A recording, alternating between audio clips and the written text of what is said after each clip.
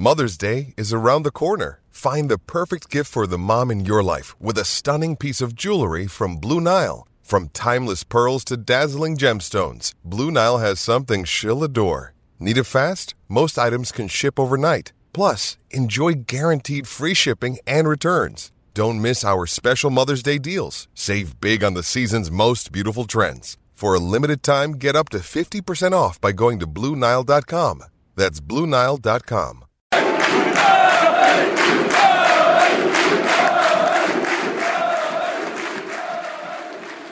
Well, welcome to another European edition of Everything is Black and White.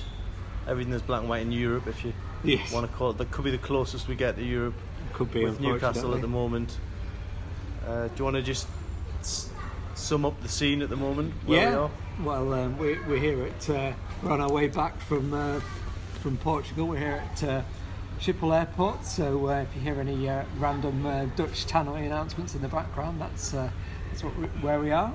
We're sat indoors, but on a nice sunny day, looking out at the airport, and I'm reflecting on Newcastle's sort of mini tour of Portugal. I mean, before we get to the stuff it's all about, obviously political infighting, let's get out the triviality of the football. I mean, a 0-0 draw with Porto and a 4-0 defeat in Braga. What do you make of the football Newcastle played on this trip? Yeah, I think Porto away, very much Newcastle were on the back foot almost. Porto took the game to them, but Newcastle did what they needed to defensively. They were a little bit lucky at times, but that luck seemed to run out against Braga. They started off okay last night. They did actually, a couple of chances down the left, weren't they? Absolutely. They created a couple of openings, and I thought this might not be too bad. I mean, Braga are nowhere near as good as Porto, but the second half it was just a complete collapse. And I know that the professional footballers, but I just wondered if 6 days of intense training in intensity, and I know it's been hot back home, and staying in a hotel and all that and going a bit stir crazy, I just wonder if it took its toll on the players towards the end of the second half, and hence the big collapse. Yeah, well, I mean, it was certainly hotter in Braga than it had been on any on match day than it had been on any day of the tour, and obviously Braga really exploited that by moving the ball around a lot and making Newcastle run. But I think the worrying thing for me really was that, I mean, you talk about sort of luck running out and what have you, but I think the good thing about the Porto game was, although Porto were by far the better team, Newcastle really dug in to get a draw there. Obviously needed Martin Dubravka's brilliance, needed a bit of luck, what have you, but really showed some good spirit to get a draw there. But at Hull, they kept fighting right to the end to nick a draw, and again, perhaps it might not have been merited. But against Braga, I mean, you used the word collapse. The roof did really seem to come in once they went behind. Yeah, and I think it was a combination of things really. I think Lascelles going off injured was a factor. Yeah. Even though he wasn't playing particularly well, he's still the organiser at the back, yeah. and he went off, and that was a problem. Schär came on, and he's still finding his feet. Yeah. So I think that was it's going to take him time to settle, no doubt about that. Yeah. Paul Dummett was playing his first full 90 minutes, so I think he was probably feeling a bit leggy towards the end of that, and 2 of the goals came from that side of the pitch. So I think there was a few factors. Obviously Newcastle changed goalkeeper as well. Darlow went in. He was left a little bit exposed, to be totally honest. But and Braga were just up for it. I mean, the guy with the megaphone was whipping everyone into a frenzy, wasn't he? Yes, the Braga ultras were making a really good atmosphere of it. Not that there weren't many of them, and there weren't many people in the ground, but they certainly made themselves heard, didn't they? Yeah, I mean, they were looking at that as a chance to get a scalp against the Premier League team, and they certainly took it. So you can't read too much into friendly results. You can win every single game in pre-season 4 or 5-0, and it's it doesn't count for anything once that Premier League starts. Or you can get hammered by Leyton Orient and go on to have a great season. You certainly can, and that's quite a nice, neat little link you've thrown in there, because that 6-1 against Leyton Orient, I seem to remember the players not speaking after the game then, which is what happened last night. Slightly different circumstances, but yeah, it was an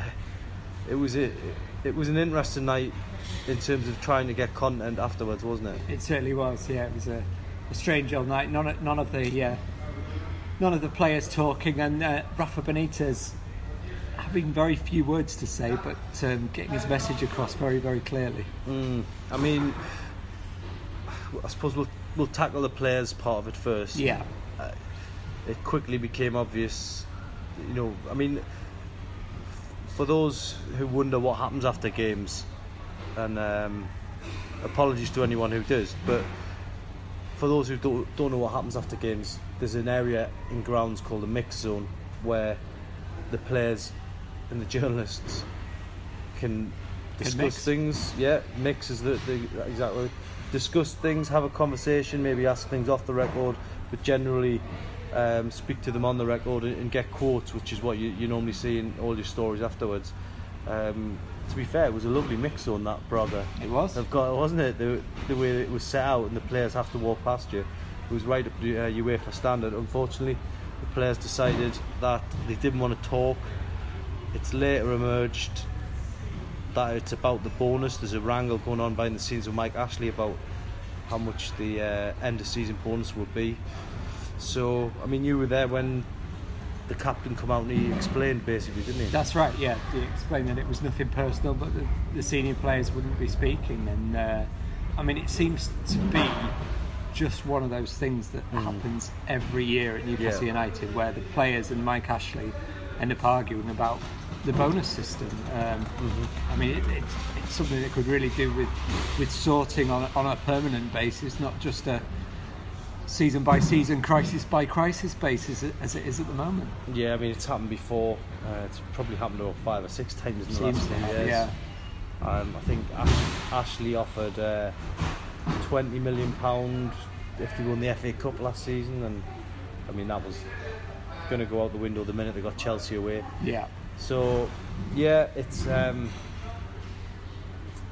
bit disappointing. It was still interesting to ask certain players and see what the different responses / excuses were, but most of them knew the score and said it with a smile, and I think they'll be speaking again pretty soon, because the bonus has to be sorted out in time for the new season kicking off. Yeah, I mean, it was all done in a very cordial way. Relations between ourselves and the players have been pretty good out here. There's been no real issues, so you got the impression that Lascelles meant it when he said it wasn't personal. It's clearly other things, contributing to that. But I guess it just kind of added to the atmosphere when we then spoke to Rafa Benitez, and he made a great point, saying more than once that things are not right off the pitch, and we all know that the things that are most not right are more to do with transfer budgets and what have you, but it showed that it sort of runs deeper than just that. Yeah, and when you were sort of pegging your hopes on getting managerial quotes after the game, you were hoping that it would be something interesting to write, and it certainly didn't let anybody down. I mean, people looking at it will think, oh, Rafa's gone off on one there. He did kind of go off on one, but he'd done it in a very diplomatic way. Yeah. He didn't criticise anybody. He just kind of stated facts, which I think he's said something before about facts, hasn't he, at Liverpool? Yeah. But he just said, it's very simple, it's very clear what we need to do, and if we don't do it, then we're taking a big risk. So, yeah, it was. The reaction's been unbelievable on social media.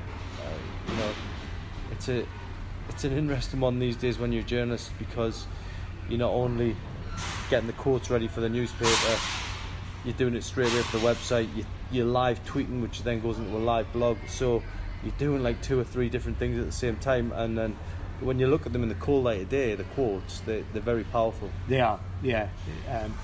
There's not many of them, but that sort of adds to the power of it, doesn't it? Yeah. Lots of 1 and 2 word answers to questions or what have you. Said with a smile, really, rather than a menace. Again, like we said about the players, you never got the impression that the anger was being directed at us. I mean, yeah. Without saying so, Benitez left it in absolutely no doubt who the anger was being directed towards. Correct. It's now. You now wonder whether the powers that be will respond. I don't think they'll respond before the window shuts. Maybe they will afterwards. They'll have the same. That's just to prove that we are in an airport. But Mr. Tariq Al-Zubi from Frankfurt to the airport information desk. If you're listening, you need to get along. But I mean, we know the situation at the moment. We know that Benitez is in the last year of his contract now. Yeah. Are you worried about what the future holds in terms of the next couple of months, and are you worried about whether we'll see him beyond that contract? Well, it's a good question. I think a lot of people fear that he won't be around after this contract. But are you confident that he'll see it out at this stage? I think he will see it out. Yeah, I do, and he'll leave it completely open right until the end. It's then up to them to sort it out. I think he does want to do the job properly. He wants to honour his contract. And the thing with Rafa is that he's so organised that when he does come to the end of his contract, and this is a dangerous part for Newcastle now, when he does get the end of that contract, basically I'm getting put off by that over Tana. But when he does come to the end of the contract, basically what he'll be looking to do is he'll have a job lined up, Yeah. Or someone will come in, everyone's aware now. Yes. All this that's gone on with his contract, everyone's aware that he's available at the end of the season. Clubs are looking for the next move. They're looking for the next manager. There's managers on the brink of the sack. So I think for Rafa, he'll be desperate. He'd love to get it sorted at Newcastle. He said on the record a few times he wants to stay here 5 or 10 years. Why is it always got to be so awkward, And for Newcastle United, I mean, Newcastle managers being frustrated with Mike Ashley is nothing new. Yeah. But the fact that this is being done so publicly at the moment is not a great advert if Benitez does go to the quality managers Newcastle might want to replace him. Yeah, you do wonder who would, that horrible scenario that Rafa doesn't stay. You do wonder who would come in, and you probably would be looking at somebody who would just be happy to have the job, which we've had before. Yes. Alan Pardew was desperate to get back into football, and while he did take Newcastle to Europe temporarily, it didn't work out. And yeah, it's just, you don't even want to be contemplating things like that, but at the end of the day, we've all been around long enough to see what goes on at the club, and they just seem happy for that to happen at the moment, and it's just a crying shame. And one thing Benitez said last night was that he doesn't expect, as far as you can expect anything in a transfer window, he doesn't expect anybody more to be leaving. Yeah. I.e. Dwight Gale, who started last night, he expects to be staying. Yeah. What do you make of that? Because obviously Gale was a bargaining chip in the deal for Rondon. So what's your take on that? I think he's understandably, I think he's a bit peeved off that he's been thrown in the middle of all this. Doesn't want to leave, wants to be in the Premier League. Yeah. He's wearing the number 9 shirt at Newcastle, and although he didn't get the goals he wanted to last season, I think for him, he sees that as an honour. Yes. To wear the shirt, and he's proud of it. He obviously knows he's got to get a few more goals to earn his keep, but he's a committed player. Yeah. To Newcastle, and they've got a few of them. Yes. Matt Ritchie, Lascelles. They've got a really influential core of players in the dressing room, and that won't have gone down well, with the group as well. That, yes. One of the players is being kind of touted around. So, yeah, it's one of them where they'll just, once that window's shut, Rafa will just probably look to get him settled down again and get him concentrating on his football. He had the same situation last year with Fulham towards the end of the deadline. Strange thing with the window this year is that it shuts earlier, but there's still a slight threat of outgoing deals. Yes. With the European teams. I mean, you would think with Gale specifically though, and Isaac Hayden, who's another one who's been talked about, there'd probably be a more interest to English teams than foreign teams, wouldn't it? Well, there would. I think Rafa will be calmer when the UK window shuts. Yeah. I mean, it might give him time to focus on getting rid of other players. You know, people maybe like Lazar, Henri Saivet afterwards. So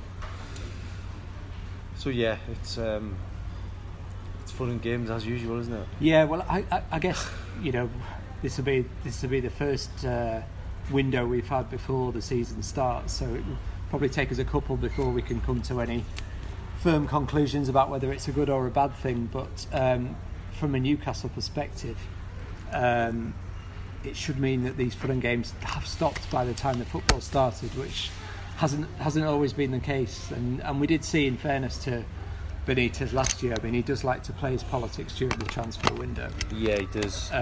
But equally, last season in particular, once the window was shut, there was a definite knuckling down and getting on with the job. So hopefully by the time the Spurs game comes around, all these things will be put on the back burner, and it will be a case of making the best of what they have, whatever that is. Yeah, and I think, once that window does shut, Rafa is capable of, just getting everyone focused again. I think it was unsettling. You could tell we've been to the team hotel a few times, and it's, you could just feel a little bit of an edgy atmosphere there. Yeah.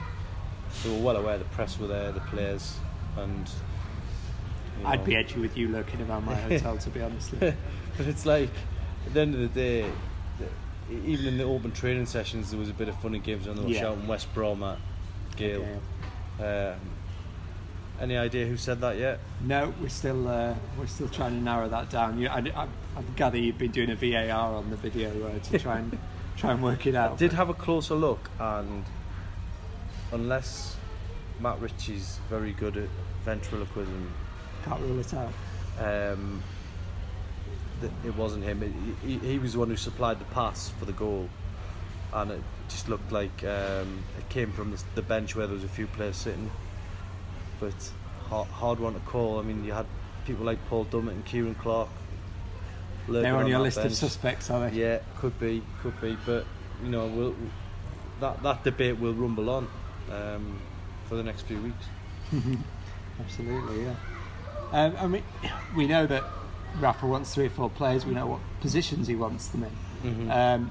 Do you see his squad in the same way? What would your priorities be, those 4 positions, and if so, what sort of order? Well, bearing in mind scoring goals is the most important thing, then he needs a striker. But I mean, a couple of the names that have been bandied around today have been already dismissed. So there's a lot of speculation out there at the minute. Agents knowing Newcastle want a striker and putting their man's name on. So there is that. So the striker for me would be the priority. Even with Dwight Gale staying. Even with Dwight Gale, I think it's sort of the type of striker, isn't he? He's looking more for a target man rather than a pacey player like Gale, isn't he? Yeah. Try and get as many goal scorers in his squad as possible, really. But I think then after that, centre back would be the priority, because you seen last night in the second half. How they're only 1 or 2 injuries away from potentially being in crisis. So I mean, the left back situation, Manquillo can't play there. But you'd rather have a left footer if you could help it, wouldn't you? Yeah, well, I have got a left footer on the books in Lazar, but that doesn't seem to be going anywhere. So that situation.